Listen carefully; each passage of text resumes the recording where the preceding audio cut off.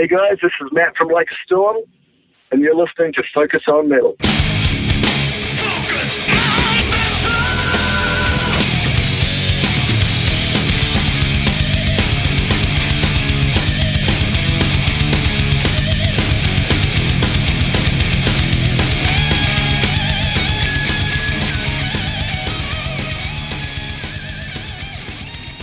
Hey, Metalheads, Scott here. And Richie. And, as predicted, believe it or not, we're back. I mean, I know a lot of times podcasts go, we're going to take a break, and then they never come back. But, damn it, we are like a rash or herpes. We just keep coming back. Speak for yourself. But, man, it's good to see you. It's been a little while, but it's very cool. And I think it's great, too, that the way that some of the audio worked out.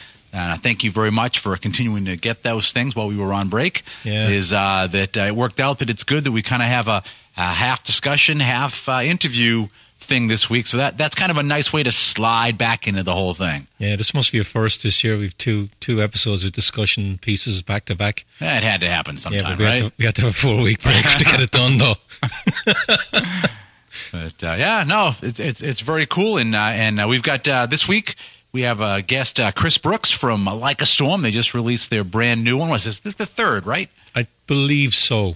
And because we had Matt, right? We had Matt on with the initial one. Yeah, there's 3 brothers in the band and a drummer. And a didgeridoo. Who's not a brother.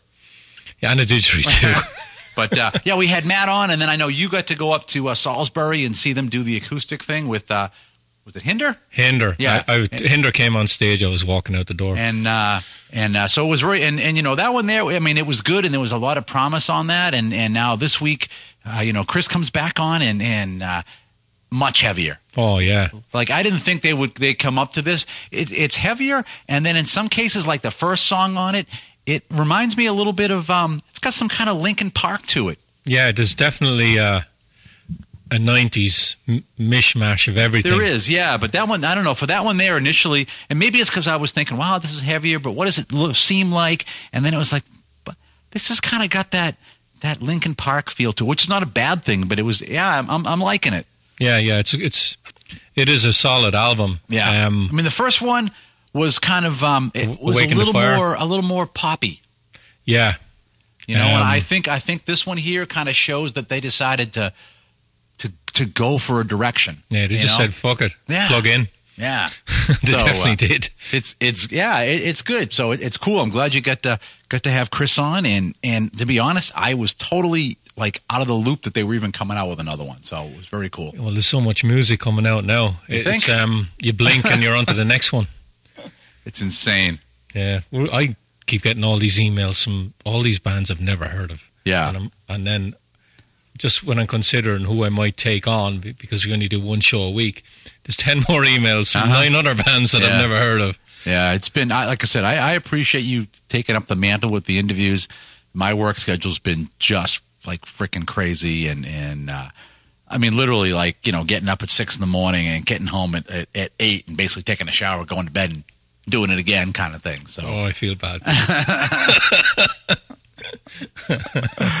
But so I appreciate it. But anyways, we got a little discussion, I guess, ahead of time before we dive into your talk with Chris. And one thing I'm hoping is that Maiden will actually bring their new Legacy of the Beast tour over here at some point. I mean, they're doing Europe, but and doing tons and tons of dates on it. But I know that early on, they kind of did a thing with the Fan Club magazine where they put the Legacy of the Beast graphic for the tour on there, and that whole graphic is full of all the clues for what the set list was going to be. But I thought it was a pretty cool set list. I don't know if you've had any chance to kind of keep track of what was going on with it or the songs on it or anything. Yeah, I had to look at it.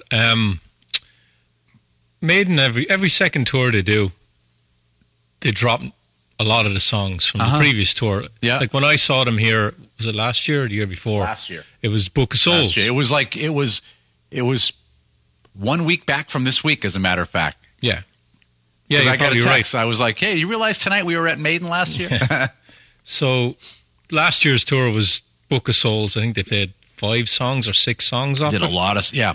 And Didn't do Empire of the Clouds, thank goodness. well, they can't. I think Bruce said they can't do that. Yeah. It's impossible to do Yeah. live.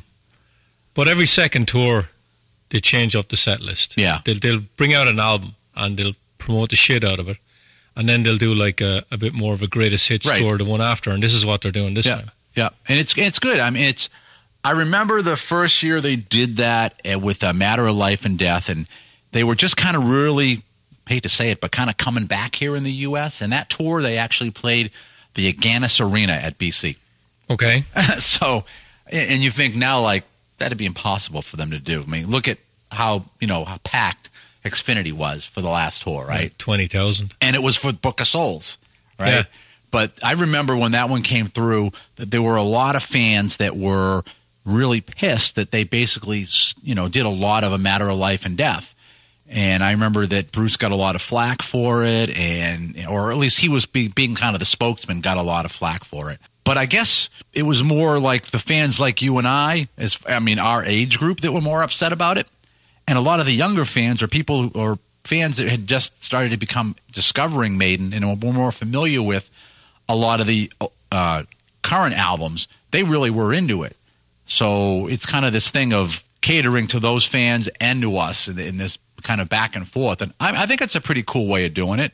And they're pretty clear about what they're going to do once the tour launches, which is great too. Yeah. Well, I saw them in Dublin just before The Final Frontier came out. And they played, I think it was 3 or 4 songs from Brave New World. Mm-hmm. So they were focusing on that record a bit. Yeah. And then when I saw them on was it Somewhere Back in Time tour in 2012? Yeah. They played 4 or 5 songs from Seventh Son. Yeah. So what they'll do when they do the greatest hits thing, every second tour, is they'll spotlight one of the early albums and just play half it. Yeah. What are they doing on this one? Is it A Matter of Life? Not A Matter of Life. Well, not really. I mean, for this Dance one to here, Death? you've got, it's pretty much, you got 4 songs from Peace of Mind. You got 3 from Number of the Beast, 2 from Power Slave, and then it's all the other albums that things come from. It's 1 song. Okay. So they have like 1 from Matter of Life and Death, 4 1 from Peace of Seventh Mind. Son. So it's a much more varied set than they've been doing. I'm very bummed there's no Wasted Years. So I kind of got so even if they do bring it around, I'll still be bummed because that was the final encore last time. Yeah, I it was left there before it, Mm-hmm. so I missed it. That one's actually my girlfriend's favorite Maiden song too. I love it. So we were like, I love that album. yeah, but I mean that's pretty much. I think probably that is my favorite Maiden song is Wasted Years, followed by Running Free. So it's a big gap there, but. Yeah, it just happens to be her favorite one too. So we were both kind of bummed, and then of course Allison was giving me crap about like, oh yeah, they played that. Oh, you missed it. Oh, you idiot. And so I think her and Paul had a good laugh at my expense. Maiden are one of the few bands that will challenge the audience. Yeah. Nearly all the fans will know all the songs. Yeah. But they won't play the ones they want them to play. Uh-huh. A lot of the fans just want them to play Up to Seventh Son. Every single time they come around, just play Up to Seventh Son, and Maiden go, fuck you. That's no fun, and it's not good for them. And the other thing too that Maiden always puts on a show, so it isn't like even Yannick. Well, yeah, even Yannick. Everybody is kung fu fighting. But they're not like a band that's been around for 40 odd years kind of thing, and they just come out and look at their shoes and play the songs, and even if it may not be the favorite song that they're playing, there's a show going on the whole time, and you just don't forget a Maiden show. And how many bands do that? So even if you don't like every single song, there's always something happening and something to watch, and they put a lot of effort into it. So it's kind of hard to complain in that aspect of it. Yeah, Maiden have always been driven and stubborn. And that's the great thing about Maiden, and that's the thing that drives fans mad as well. Because Steve Harris might decide to put all these songs in the set. Yeah. And might piss off a lot of fans, but that's one of the reasons the band are great too, that they will actually do things like that. Yeah, and and it was interesting. I think it was the last Fan Club magazine, and they were talking to Steve, And they asked him a very interesting question, and it was, do you ever think you'll get to the point, because, we're, just like a lot of us, they're getting up in age, that you will just record albums and not tour anymore. And he was pretty solid of like, no, I don't want to do that. It's not what I live for. He's like, I like to tour. We like to tour. I can't see us being a band and just being a studio band. And that's pretty interesting. I mean, the amount of energy and everything they put out in the show, and that he doesn't want to compromise that, which is pretty cool. And bringing the music to the fans and stuff. So, I mean, there's a lot to be said for that.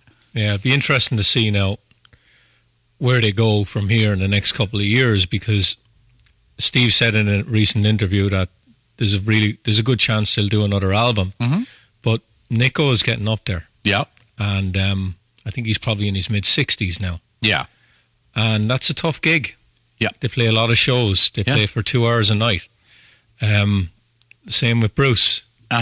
Still sings great and runs around. I'm amazed he can still do what he does. Not only that, but I mean, think about that, right? That last show we saw, that was a hot fucking night. Oh, yeah, and he had a hoodie on. Crap. He had a hoodie on in the beginning. I was like, what the fuck are you doing? I mean, yeah, because of course they got to make it so that they can use the footage from one to another to they can string a DVD together. I know. And I'm just like, holy crap, the hoodie, the gorilla mask, I mean, everything else he was doing.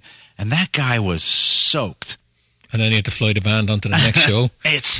So it isn't just running around and stuff, but I mean, to really like dehydrate yourself that much every show as well and stuff, that's pretty incredible. Yeah, I think they have it down to a fine art by now. Like, I think Rod Smallwood, the manager there, has been there since the beginning. One of the best managers out there. They're not going to make rash decisions on tours. They're not going to play 3 nights back to back. Right. They're well able to pace themselves by now, and because they put on a fantastic show. Still, they're one of the metal bands that I've seen them a lot of times now.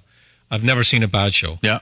They always put on a great show. Yeah. And I can't say the same about a lot of other bands that are out there now. It's true. And it's amazing to me too to think that, they were one of those original metal bands that I got into, and to think that I'm still buying new albums from them, still loving what they're putting out, still going to see them. They still have the same kind of energy and intensity. It's like, holy crap. It's amazing. And like the last album was a double album. I know a lot of people think it was too long, and if you take Empire of the Clouds off of it, they don't it kind of cuts it down. They don't like some of the intros and the proggy stuff, but and I'm actually one of those people that. But again, I said that about Final Frontier as well. And when it first came out, I was really like, oh, and you can go back.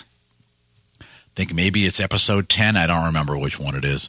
But Jay and I talking about it, and I had a big beef about the friggin' intros. But then, revisiting it again, it's like, wow, these are awesome. But when I first, and I think maybe part of it is because you get this new Maiden album and you want to get to the song. And you're like, I got to sit through this damn intro to get to what I really want to hear. So I think part of it is an impatience. Because before, you put on Killers, you had a lot of, despite what Steve Harris is going to say, punk influence in there. And it got to the point pretty damn fast. And now they've kind of stretched out. You're right. They've got the prog creeping in there and stuff. And I guess for some old school people like me, I just kind of want to get to the punchline. And so that initial listen, I'm like, God damn it, I don't want this. But yeah, I go back, and it's similar to what I had with Death Magnetic. Same thing. Just these long intros going in, and I was like, I don't want this. I want to go back to Kill 'Em All. So, but hey, I get over it. And another thing Maiden do that I really like is they play the Blaze stuff. And Bruce sings it. Very true. And I think it would be nice if one or two of the shows they got Blaze to come up and sing the song. I think that'd be really cool. I saw him. What show did he do? I think it was on one of the Doro anniversary things. Oh, solo? And he came up and sang. I think it was the Doro thing. Maybe at Vakken. And I was like, still has the voice, but he doesn't have the same energy he had when he was with Maiden. Okay. I saw him at Wolfsbane supporting Maiden. Wow. Supporting Maiden. Holy crap. No prayer for the dying tour. Wow. Yeah. Wow, there's something right there. That's cool. So they were looking at him back then. Wow. That's pretty awesome. Yeah. So you said you had something you wanted to Yeah. So a little while back there's a club we went to. Remember we went to see Stryper? down in Mix 360 in Malden. Malden. All right. Every time I think Malden, Medford, I can never keep them straight. So but Malden, yes. We went there, and fucking band are on at all hours. And so LA Guns played there. And we had to sit through mass. Yes, yes. Not the praying kind, the band. And so LA Guns played there a little while ago. Really? Yeah. The missing piece LA yes, Guns. Correct. Okay. So you're probably talking 2 or 3 months ago. And so I'm on their Facebook page. So I get all the things that pop up about all the bands that are coming, because I like to see who's coming where. Yeah. Like Ticketmaster don't do them all. Sometimes they don't. No, especially not like Club 360. Exactly. Yeah. Exactly. So they announced that LA Guns were playing, and people started commenting on what time they were going to be on stage. Right? So the venue started commenting back, saying it's up to the band to decide what time they go on stage. Uh-huh. Right? So I put up my hand straight away. That's bullshit, right? And I put in a comment, and I said, no, this is not the show I'm as myself. Right? Yeah. So I put in a comment saying, so if the band want to come on at 9:15 or 9:30, that's okay with you. Right? Yeah. And the venue commented back within 10 minutes. Well, there's support bands on beforehand, right? So they had the banner for the show as the post at the top of top of it. And I said, doors open at 8 o'clock. You've only got one support band listed. Yeah. Right. So if they want to, and I said it again, if they want to come on at 9 or 9:30, you're okay with that. They banned me. Right. And I was like, you're fucking kidding me. Right. Because I called them out. Yeah. What they were saying was complete bullshit. Yeah. And I'll tell you why I know it's bullshit, because they were playing in the Tupelo Music Hall on the Sunday. And they were on stage at 8. Because they advertised what time the band comes on, and if it says 8 o'clock, the band are on stage at 8 o'clock. Especially the Tupelo. Yeah. Yeah. So they were... So John Roth coming there in April. Correct. He was supposed to be there a couple of months ago. He cancelled the tour. Oh, is that why? Because I was like, he was just there. No, he didn't. He cancelled the tour. And... so they put the bands on at 8 o'clock. Yeah. So they're telling the bands what time they're on. Yeah. It's never up to the bands. Never. No. They got to sell more drinks. Exactly. So they banned me, and I'm like, what the fuck is wrong with some of these people? They don't want me to come in 5 minutes before the show starts and leave when it's over, right? Yeah. But Stryper played there recently. Yeah. Right, and I couldn't go because of where it was, what time they'd be on, and it was Mother's Day the next day. Yeah. And I was hooked up. Yeah. Tickets. Yeah. The whole 9 yards. Yeah. And I had to, and then when I found out what week it was on, I was like, oh, hang on, Mother's Day is the day after. Yeah. I was like, I had to email them back and say, I can't go. The band are on too late. It's ridiculous. They're going to be on stage at 11:30 or 12 o'clock, and Mother's Day is the next day. There's no way I'm doing that. Right. Right. But so that was that, and then it got me thinking about. You see all these. You're not on Facebook probably as much as me, but you see a lot of band sites and fan sites, and you can't put anything negative on it at all. And I'm like, you want to get discussion going. Yeah. Like, we live in a world where, it's not good if everyone agrees about everything. Yep. Right? And I think that's what a lot of the fan pages and a lot of the band websites want you to believe, is that everything is great about the band. And I remember looking at Rat's Facebook page. I've been looking at it a little bit the last few weeks because, of course, they started going out again. It's just Stephen and Juan. Okay. Actually, Chris Saunders is in the band, and he was Really? the first show I ever did for Focus on Metal. Yeah. Had Chris Saunders Yeah. for Night Fury as Yeah. an interview. Yeah. Right. So he's in Rat with some other guitarist I can't think of, and Pete Holmes is playing drums from Black and Blue. Right. So Carlos bailed. Yeah. Warren, depending on who you listen to, was either fired or Or not bail, fired. yeah. Jimmy DeGrasso just decided probably I'm having none of it, or he was let go. Yeah. There's been nothing really said about that either. Right. But people were putting up comments. The obvious comments are, no Warren, no Rat. Sure. It's not Rat. That's right. It's not Rat. It's not. It can't be Rat. And then you had people saying it is. The band are going to be great. And other people were putting in comments to the administrator. Can you not take all these comments off? And I'm looking at it and I'm going, why would you want to take them off? Yeah. It's a Rat Facebook page. You don't want 200 comments where everyone says everything is rosy. Yeah. Like when you look at a band like Rat, you have Stephen and Juan going out as Rat, right? A few years before that, Warren and Bobby were going out as Rat. Yeah. And like that's the definition of dysfunction. That band is the definition of dysfunction. Yeah. They're all in their mid-50s. They could all get along, go out, Yeah. earn some money, and they decide not to do it. And people are giving out because people, other people are commenting saying it's not Rat. Stephen sounds terrible. And if you have evidence to back it up, or you're sharing your opinion, and it's not getting personal, Yeah. I don't have a problem with that, because people put stuff on our Facebook page. I've never taken a comment down. I'm like, that's your opinion. That's Sure. your opinion. I don't That's have right. a problem with it. Yeah. That's what makes the world go round. Uh-huh. I agree, you disagree. Let's have a discussion about it. Right. Yeah. But you see some fan sites, and it's like, I don't want anything negative about the band here. And I'm like, there's a very fine line between being a fan and being a fool. Mm-hmm. That's my opinion. It's like, if you honestly believe that everything the band does is great. Especially now, because I mean, it's one thing when I was growing up, right? I mean, you had like Cream and you had like Kerrang and other magazines stuff. You didn't have like this. We'll call it direct access.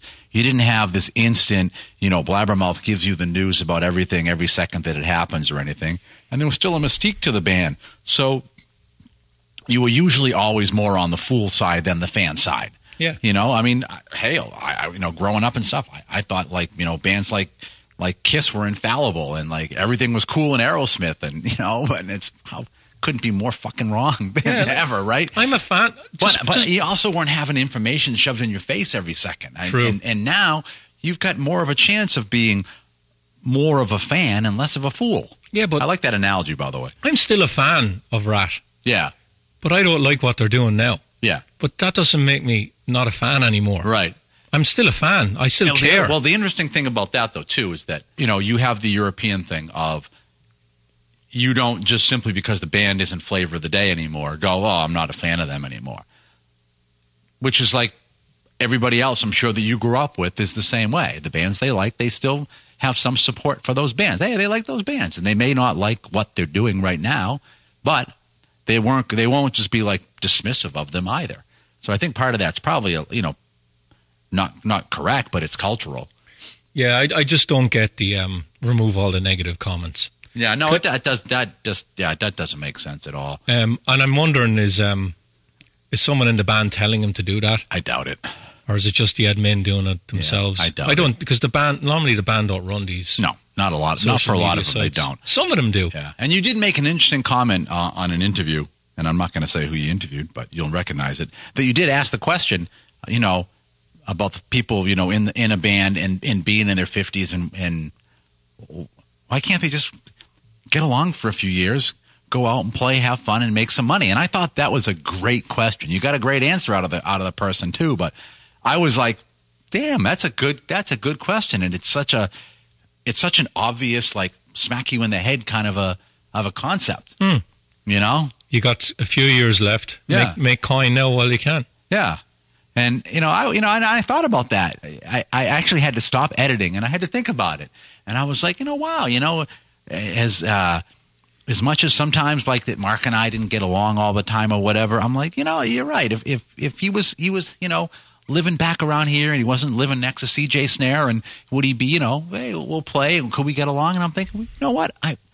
Where I'm at right now mentally, I probably would. It'd be like, yeah, all right, I can do this. I can get along. We can, we'll probably have fun. We agree on everything. No, but I think we'd probably have dialogue and work it out just fine. And it's like, it's just, I kind of thought a lot about that, about people that I played with before that, okay, there's some people I probably would be like, nope, it just can't. Yeah, but these guys, they're not going to be on a bus for 6 or 7 or 8 weeks on end. You're right. Weekends. Yeah. You say hi, you go in, play your gig, and you're piss off for 4 days, and then maybe 2 weekends after that you play a few gigs again. You're not in each other's face as much as you used to be. Right, and that's the thing. I mean, when you hit the stage, it's like it's a totally different thing. You're playing, and you're right. You get off the stage, and you're in a bus or a van or whatever.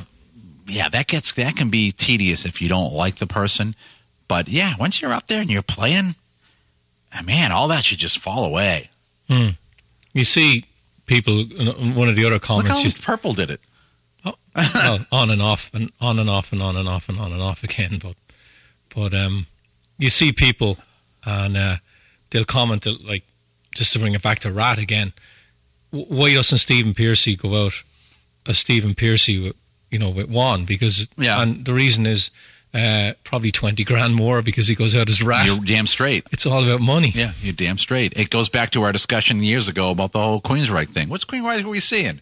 And you'd have the one picture on the bill, and you go and go, oh, wait a minute, I'm in the wrong one. Yeah, it's the name, the brand name, not necessarily who's in the band. Yeah. When you find out years ago that, like, Brittany Fox wanted to go out with just Billy Childs. Billy Childs, that's a good one. That's like the best. The bass player. Yeah. It's like, really? Or Bobby Blotzer going out as Rat. Right. I know the Billy Childs one is going to be the ultimate. Every time I think about that one, I laugh my ass off. Yeah. So, and then of course the other thing then is all the drama with Great White. I was only catching a little bit of that. I even saw a tweet just come through when I got home today. No, actually, it was a response back to you. Yeah. On Twitter. Was it? Yeah, they let Terry Illouis go. Yeah. After he just did a couple of shows. And Terry found out via the internet after just being with the guys. Yeah, what was it? And, of course, Jack Russell has now got in on it, saying that it's despicable what they did. And, of course, Jack brought it back to himself because he was kind of fucked out the same way, and although he does say it was all his own fault. But they've got Mitch Malloy singing now, and really they should get Jack back if they can, if there's because he's the voice of Great White. Absolutely. Mitch Malloy is a great singer, but is Great White like Skid Row, where they'll do anything but get the best known singer back in the band? Is it worth their while financially to do it? Will it put more bums on seats if Jack Russell is singing with Great White? Will they play bigger venues? I don't know. Yeah, I don't know. Probably not. They've always, they have that whole station thing that kind of hangs over them like just forever. Well, where we are. Now, I'm not from here, of course. And I moved here after all that happened. I've had people sent me messages saying that they'd never go see Great White again after that. And maybe some of them knew somebody who got killed at it or whatever. But there's a memorial there in, where was it, Rhode Island? Yeah, Rhode Island. And, that was tragic what happened. But they lost a band member as well. They did. The bass player got killed. So, that band has been through a lot. Yeah. And, but they're one of the bands as well in the mid to late 50s. Mm-hmm. And, you've Great White, Jack Russell's Great White. Yeah, and that album that Jack put out last year, it's a good album. It's January last year. Sounded good. Yeah, we had him. Voice sounded good. We had Jack on, yeah. But he can still sing. Yeah. And he's the voice of that band. Yeah. And like Terry did 2 albums, and I'm being honest, I don't have either of them. Yeah. I've heard one or two songs. I love XYZ. Terry's a great singer. But he put 8 years in with the band. Yeah. Played a few shows. And then they get rid of him. And there's no reason why. Like, they haven't come out and saying... something happened. And either Terry is just completely ignorant of what happened, or he's just trying to act surprised and he really knows. And eventually the truth will come out there. Maybe. Yeah. But it seems to me that they had the singer ready to go. Straight, like Mitch Malloy was like, "Oh, Terry, you're gone. By the way, this weekend Mitch Malloy is going to sing with us, and he's our new singer." Like, it's probably been on the cards for a while, maybe. Yeah, could be. Yeah, like I said, I just caught that, and because actually, I got to tell you, we got one guy on Twitter. He's got to probably be like our number one Twitter retweeter. I don't look at the Twitter. You do. Is David Bennett? Dude, you listen to the show. I definitely appreciate the fact that you always comment on Twitter. You're always retweeting on Twitter. I always see like your name come up every day. So I got to say, as far as Twitter goes, you are the man. So we definitely appreciate listeners like you. So okay. I always forget to say that, but and now I've said it. If you disagree with me, I will delete your comments. But yeah, it's good. But hey, so back to guest this week, and Chris Brooks. It's pretty cool the fact too that with the three brothers in the band that he was just as articulate about stuff as Matt was too. Because sometimes you kind of get the one guy, and when you get a different guy, you're kind of wondering, are you getting the non-spokesman? Kind of like when we had Jimmy DeGrasso on, right? And it's like, so what are we going to get out of Jimmy? Because he's really not the main guy, but he was freaking great, right? I mean, both times we had him on, it was great. We got a lot out of him. But it was great to see that it seems like it's a real equal partnership with the Brooks brothers. And you had a great talk with Chris, and it was pretty cool. I had him first. He was the first interview. Yeah. Now, if I had been the 8th or 9th interview, I mightn't have got the same answers. I don't know, because you kind of put like we did with Matt. You started talking Matt about rugby and everything, and so you kind of, I think you make a different connection with the people, and that recharges them.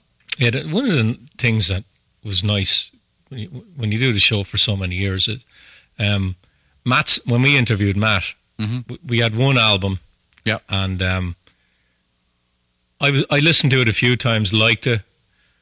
We said, right, we'll interview Matt, and I didn't know what to expect. And then at the end of the interview, he said it was an awesome interview. Said he really, really enjoyed it. Yeah. And when people say that to you, it's like, okay, that's a very nice thing to say. Yeah, no, it always makes you feel good, and it is. I think you've hit a pretty good stride on interviews.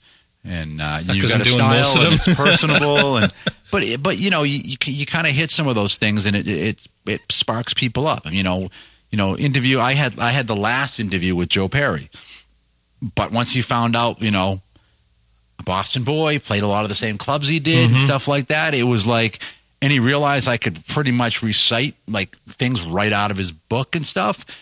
He was like, he just perked right up. And was willing to talk about all kinds of things because it was like, okay, And then the same thing with Shanker is the fact that, sitting there talking to him about wah pedals and stuff. And he's like loving that because who's talking about that? Not me. Yeah. And, so much so that, the next time that he was doing it, he was like, I was the only person he wanted to talk to. And he remembered everything we talked about. And it's kind of you make those connections with a lot of people, and it's pretty cool. I think the first thing a lot of people pick up is, where are you from? All right, you're from Ireland. Okay. 'Cause I think they're expecting an American accent. Yeah. And they don't get an American accent. So. But yeah, keep doing them. You're kind of keeping that end of it afloat, and I definitely appreciate it. Yeah. God knows who I have lined up next. Cool. So why don't we say we roll your great talk with Chris Brooks from Like a Storm? Sure.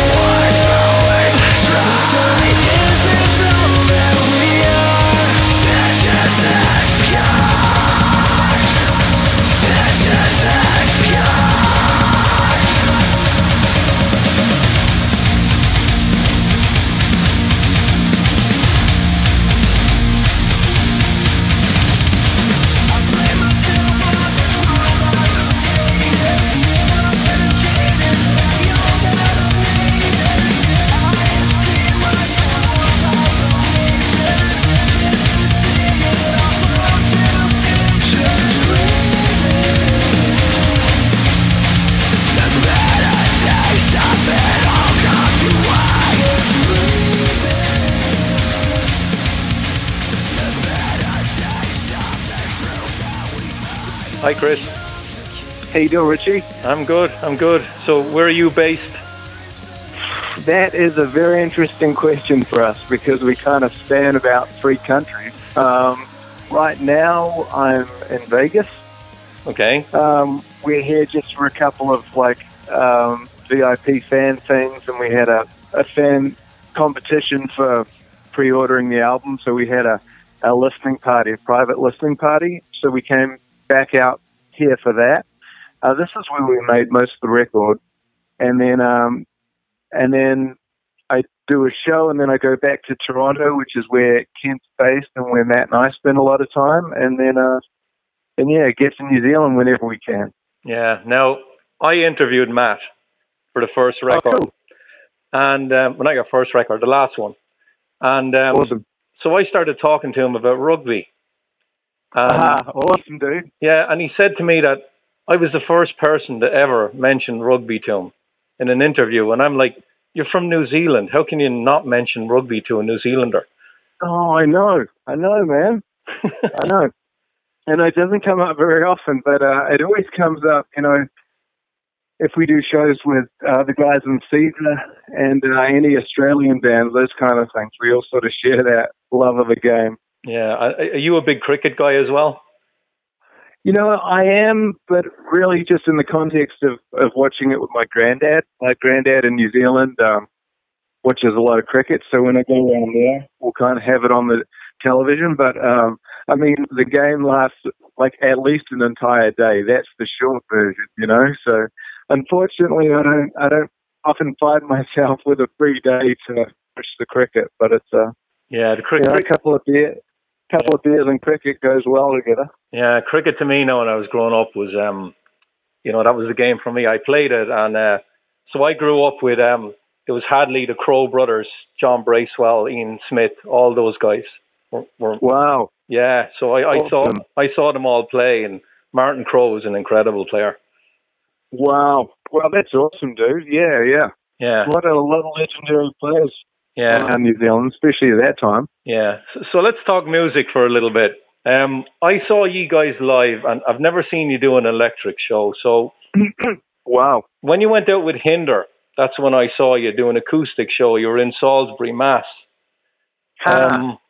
What made you pick Gangster's Paradise as one of the covers you did in that? Well, Matt and I heard that song while we were sort of writing and demoing for Awaken the Fire. And we heard that song and that intro came on. And we were like, man, a band could do a really cool kind of metal rock cover of the song.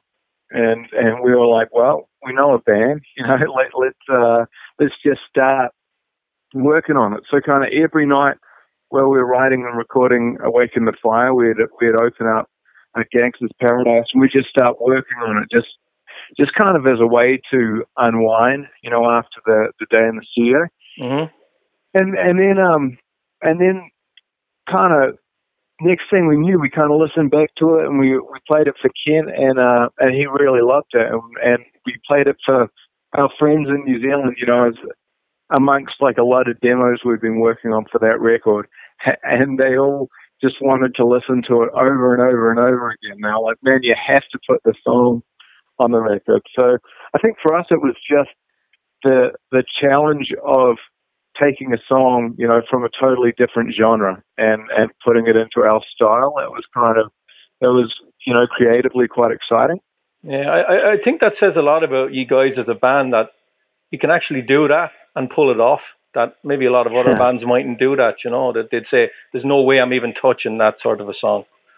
Well, thanks, man. Well, it was interesting, the intro came together straight away, sounding awesome, as soon as, Matt put down that guitar and then we came in with the heavy instruments, we were like, oh, this sounds amazing. And then we got to the verse and it was like, I don't rap, we had no idea what the hell we were going to do in those verse parts. And so it was awesome, man. It was kind of like almost writing the song from scratch, a lot of that verse. You got the lyrics, but we wanted to kind of put a melody to it and kind of make our own sort of rhythms and patterns out of it. So, yeah, it came out. You know, we're really happy with it. It was a lot of fun to do. And then that just seemed to be a song when we'd go into radio stations, they would have heard that we did a cover of it, and they would just ask if we could play that.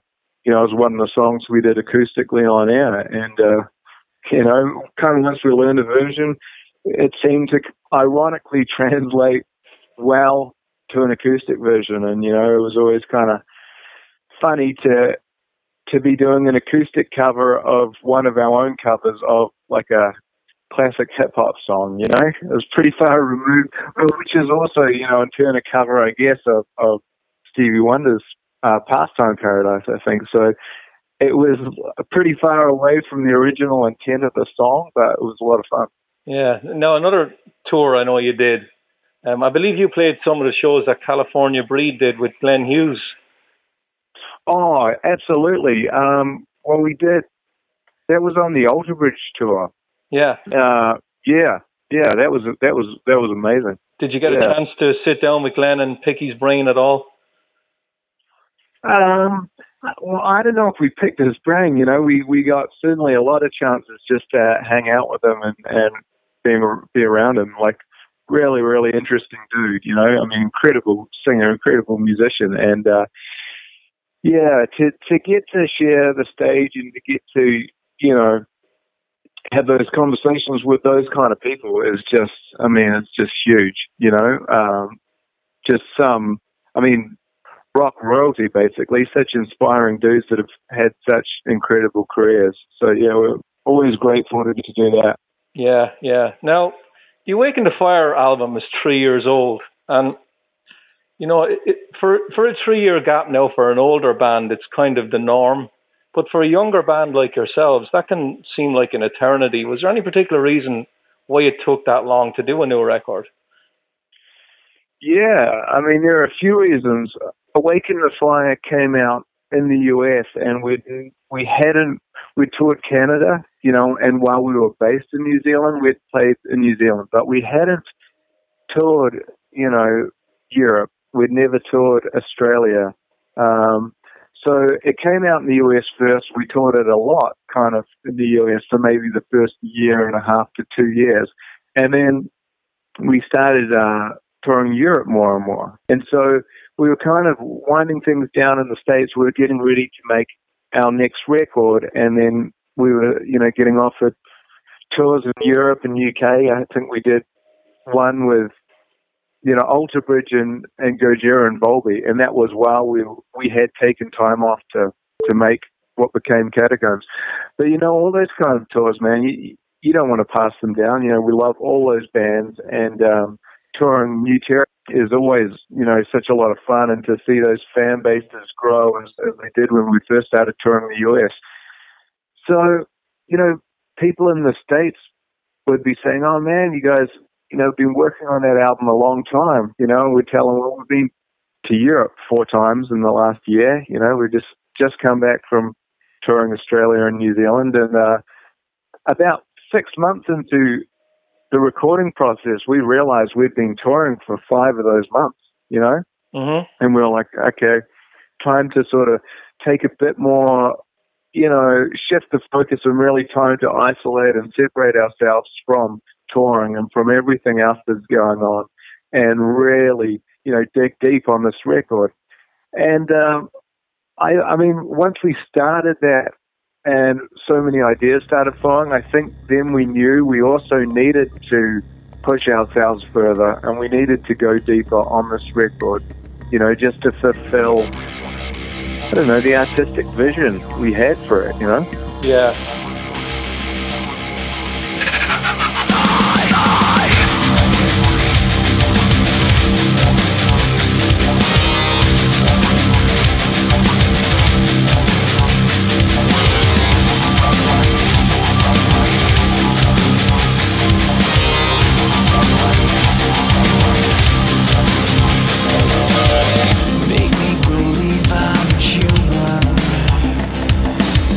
Make me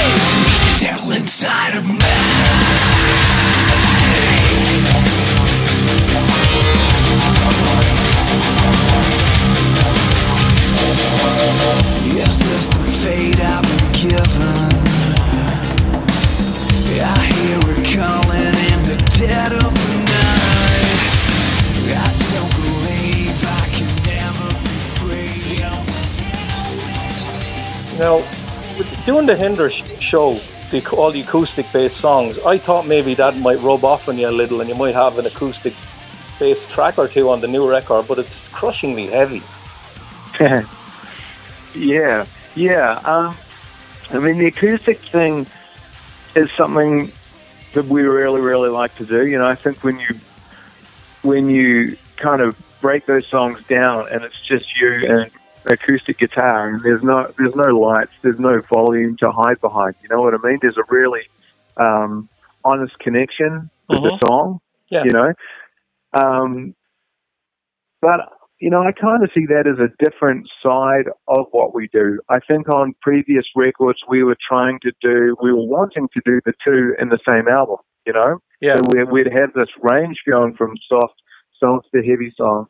And the more we kind of did those sort of acoustic tours, the more we played acoustic on radio, we kind of realized that it's almost a separate side of what we want to do, you know, and they balance each other out really well. So rather than sort of wanting to, you know, make either the acoustic songs slightly heavier to fit or the heavier songs slightly, you know, more mellow to fit, we kind of just decided to make the heavy ones what they were, and then, you know, we'll look at doing an acoustic album, you know, hopefully on this album cycle, and that'll give us a chance to sort of, you know, showcase, I guess, and push that side of the music. Yeah, so you want to do something like what Alice in Chains did with the studio albums and then the acoustic EPs. Yeah, I mean, I always loved when those bands would do that. You know, Nirvana Unplugged was an amazing example of that. STP, Stone Temple Pilots did one. You know, all those bands who would have these albums and just have such a vibe to them, and then be able to break them down and do them in a totally different way and play them acoustically. I think, you know, yeah, creatively that's really, really interesting. And when an artist can do that, you know, to me it's really inspiring. Yeah. No, for this record, Catacombs, were you able to ride on the road at all, or are you just not able to do that? Yeah, we did, man. We rode along on the road. I mean, that was one of the things, you know, we were winding down the touring here, you know, and we were sort of committing ourselves to really working on this album, and then getting offered so many tours, you know, in these other markets. We kind of had to make that promise to ourselves that we were going to use every off moment we could to work on the album. So, I mean, I can remember working on, you know, the song Catacombs while we were in Spain. You know, we had a day off, and Kent, Matt, and I ended up spending, or maybe it was a day or two in Barcelona, and then we flew to the next stop on the tour. And I remember the next show was in Brussels, and we were on the plane, and we were getting ready to take off, and the pilot, you know, comes over the loudspeaker and he starts telling everyone to, you know, buckle their seatbelts and turn their cell phones off. And it's when I first got the idea for the song Hole in My Heart. Mm-hmm. So I turned off my phone and I had to kind of get it out as quickly as I can, turn it back on, and record like voice memos of it. And a few days later, I was listening to different voice memos I'd done, and that one came up, and it was awesome because I could hear the pilot talking in the background. So I think, you know, you get really inspired, or at least we do, when we're playing every night, you know, when you've got that energy of performing, that energy and that connection with the crowd. So we write a lot of ideas while we're on tour, but, you know, sometimes to really take those ideas as far as they can go, you know, and really flesh them out, you know, you kind of need to be off the road.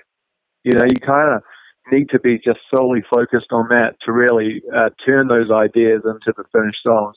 Yeah.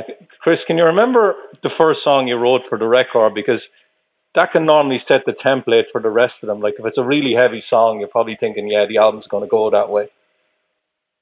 The first song we wrote for the album would have been Pure Evil. Well, Pure Evil and Bullet in the Head were kind of the first two that we wrote for it. Pure Evil, we'd had a lot of that kind of hanging around from Awaken the Fire era. We had, I think, the intro and a few ideas for that song, but we never really had time to finish that song and take it to where we wanted it to go. We knew with that song we wanted it to be like really epic. We wanted to have these huge kind of contrasts between, this mellow music and this really heavy music. And we knew we wanted to take the song on a journey. And so going into this record, we kind of started with that one, which was for us, a really ambitious place to start. But I'm really glad we did, because, as you say, it really did set the tone musically for what we wanted to do with this album. Yeah, Pure Evil is my favorite song on the record. Oh, awesome. Thank you, man. Yeah, I think it's a great way to finish it. Thank you, man. Yeah, we're really happy with that song. And, we were finishing that song. We were finishing that song right before we did one of these tours with Alter Bridge. I think we wanted to get a new song out whilst we were finishing the record. And, we ended up finishing it, hours before we got on the plane, to start that tour. So we kind of carried that sort of insanity in terms of a workload. We carried that through the rest of the record. So, yeah. So it really was self-produced. It really was, man. And we didn't, necessarily start out with that intention. We produced the last record, and, three of us, Matt Kent and I, have always recorded our own demos and always, recorded songs and that kind of thing. But we entertained the idea of working with other people. And, we just really weren't happy with what we heard back. We didn't feel like they were grasping the vision the same way that we were. Yeah. So we ended up having to sort of, Pure Evil was an example of that. We thought we had a week off between the headline tour we were doing in the States and this Alter Bridge tour. And we thought, we had this week off where we could just rehearse for the next tour. And then we really weren't happy with the mix we were hearing back of that song. And so Matt and I came back to Vegas and basically spent that week, retracking things, remixing things. I mean, there are easily 100 tracks, in Pure Evil in that song, like just, between guitars, vocals, and all sorts of programming. So, the week leading up to that, I think we were sleeping, an hour a night or 2 hours a night at most, finishing this song. But, despite just the insane amount of work, I think when you hear the song back and you're really happy with it and it's kind of met that vision you had, you kind of have no choice but to, continue doing it that way. Yeah, I must go through the CD booklet now and see how many airports you've listed in the writing credits. How many what, man? How many airports you've got listed in the writing credits? Oh, I know. Pure Evil, there's a vocal in the middle of Pure Evil. There's this Hallelujah part, and Matt recorded that in McCarran Airport at Las Vegas, at the gate, waiting to board the plane. He got that idea, and he just kind of, quickly brought out his laptop and recorded it in there, and that's that's what we ended up using for the album. Yeah. So Chris, what have you got coming up? You've got some shows in the States. Yeah, we've got this massive tour lined up with Godsmack and Shinedown. Okay. So we go out with them. It's an amphitheater run, which is the summer. Is just incredible. Love both of those bands, and I mean, for us, it's just such a great way to start off this touring cycle. And we do that, and then we go to Europe and UK with Godsmack, and it actually just got announced today. So this is the first interview that I can talk about. So there you go. Nice. Do you want to give out all the social media sites where people can get in touch with you or the band? Yeah, I mean, likeastorm.com is our website, Facebook.com/likeastorm, I assume, is our Facebook. I'm pretty sure if you type in like a storm, they'll have a better idea where we are than I am. All right, Chris. Well, I know you've got a run of interviews to do, so it's been a pleasure talking to you. Hey, thanks so much, man. Great talking to you too. And the new album's excellent, Catacombs. Highly recommend it. Thank you so much, man. I appreciate that. All right, take care of yourself. You too, man. Bye. See ya. All right, there you go. Richie's talk with Chris Brooks from Like a Storm. And, hey, here we are, a week back.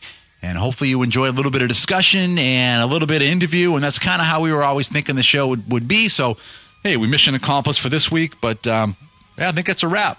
Mm-hmm. That's everything. So, I think next week we have, a talk with Roxy Petrucci from Vixen. Yeah, we've never had anyone from Vixen on the show. And they've got a great new live album out on Rat Pack. Yep. And when I think back at that band, it's Big Hair, Image, Outside Songwriters, Gloss Production. Yeah.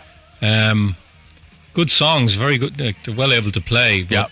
when you listen to the live record, it's raw. Mm-hmm. And it's very, very good. I've been listening to it a lot. And they still sound great. Yeah. So that's what we have coming up for next week. But that's it for this week. So, make sure you can hook up with Richie on Facebook and leave whatever comment you want. He won't delete it. I don't know how to. And obviously follow us on Twitter. And of course, the main website, focusonmetal.com. Focusonmetal.net. You can go there. There's all kinds of interviews there from all the years we've been on. But that's it for this week. There ain't no more. Stick a fork in it. This puppy is done. So for myself and me. That's right. That is it for this week. So until we talk to you again next week, remember, Focus on metal. Everything else is insignificant.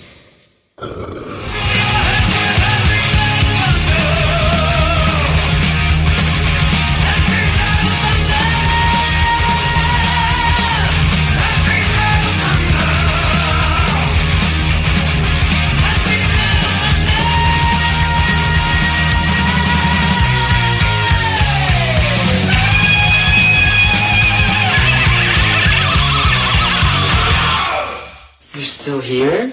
It's over. Go home.